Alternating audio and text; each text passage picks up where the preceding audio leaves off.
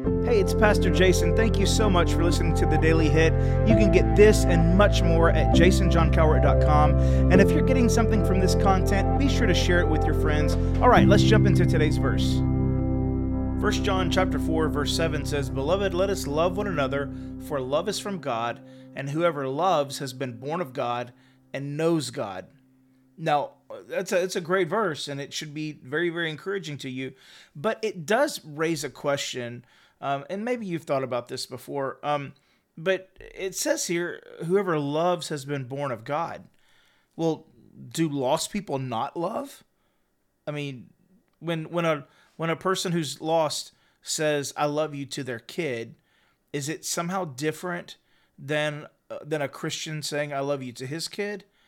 You know, what's the difference? And this is a hard thing really to kind of parse. It's a hard thing really to figure out.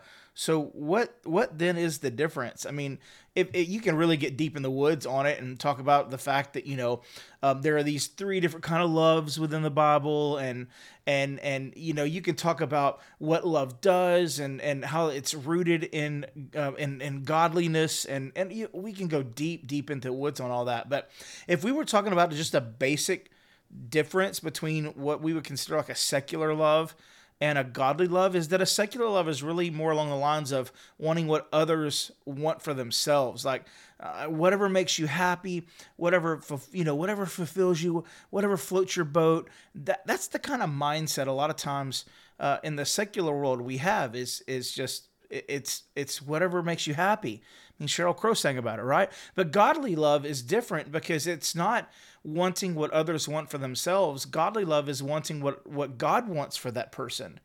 And that can be difficult because sometimes we face people or we face situations with a person where the thing that they're wanting is not something that's not only good for them, it's not godly, it's not biblical.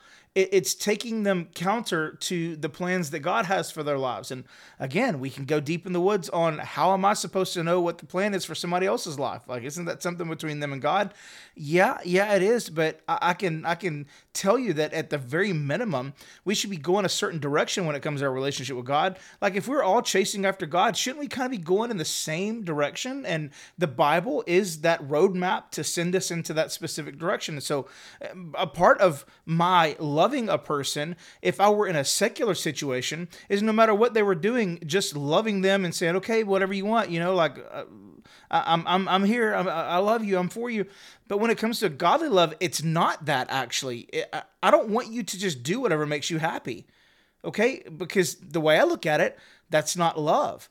Love isn't you getting what's best for you. Love is getting what's God's best for you. And so sometimes I have to have a conversation with you that might be difficult. I might have to have some courage to have this conversation and bring something to your attention. And it's not because I don't love you. It's the exact opposite, because I do love you. And I would expect that person to have the same love for me, to be able to address issues in my life that are keeping me away from God.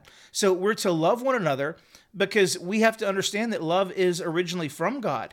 I think everybody in the secular world and the non-Christian world who loves is getting, at least at the core, a minimal taste of what the love of the Father really is. There's not a single person out there in the secular world that sees love as a bad thing. I've never heard somebody say, "Well, love really stinks." There is that song, "Love Stinks." Yeah. But but most people want love. They want to be loved. And I think that is indicative of something deep inside of us that really wants God. And the moment a person recognizes that love comes from God, I think that's kind of the moment where it all comes together and they say yes to Jesus and they start this relationship with God. They love him because he first loved them, and so the Bible continues in this passage and says, "Whoever loves has been born of God and knows God." So if you've recognized God's love and if you have a deep love for one another and you're actively seeking God's best for that person and you're loving them in that way, then yeah, you've experienced the power of your salvation, of the resurrection of Jesus Christ in your own life. You've experienced the power of the Holy Spirit, and you can't love like God loves and not know God. Why? Because God is love. So I guess here's my question for you today is how are you walking that love out? This is a command here. Beloved, let us love one another. Who are you loving today? Let me ask it like this. Who needs to hear from you today? and receive the love that you're going to pour out on them. Maybe it's a text message is just to say, I want you to know something. I'm so glad you're in my life. I love you, and I love that God has us friends. I mean, something as simple as that. Maybe you need to go tell your spouse today how much you love them. Maybe your lives have been so busy here lately, you just haven't heard that in a while. You know something? Maybe your kids. Maybe you need to hug your kids tonight and tell them how much you love them. This is something I do a lot at my house. Is I'll hug them up and I'll tell them one at a time, do you know I love you? And they say yes. And I say, do you know I'm proud of you? And they say yes. I want my kids to know that they're loved and that their daddy is proud of them. Who needs to hear that from you? Whenever you do this for somebody else, it shows evidence that you've experienced God's love, that you've been born of God, and that you know God. Hey, love somebody today.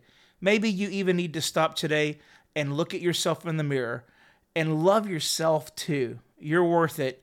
People are worth it. We need to love people. Why? Love is from God, and we're born of God. We know God, so let's love.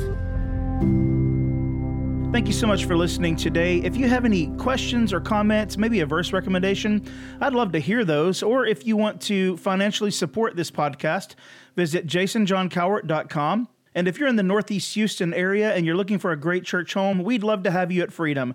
Visit freedomdl.com for more information.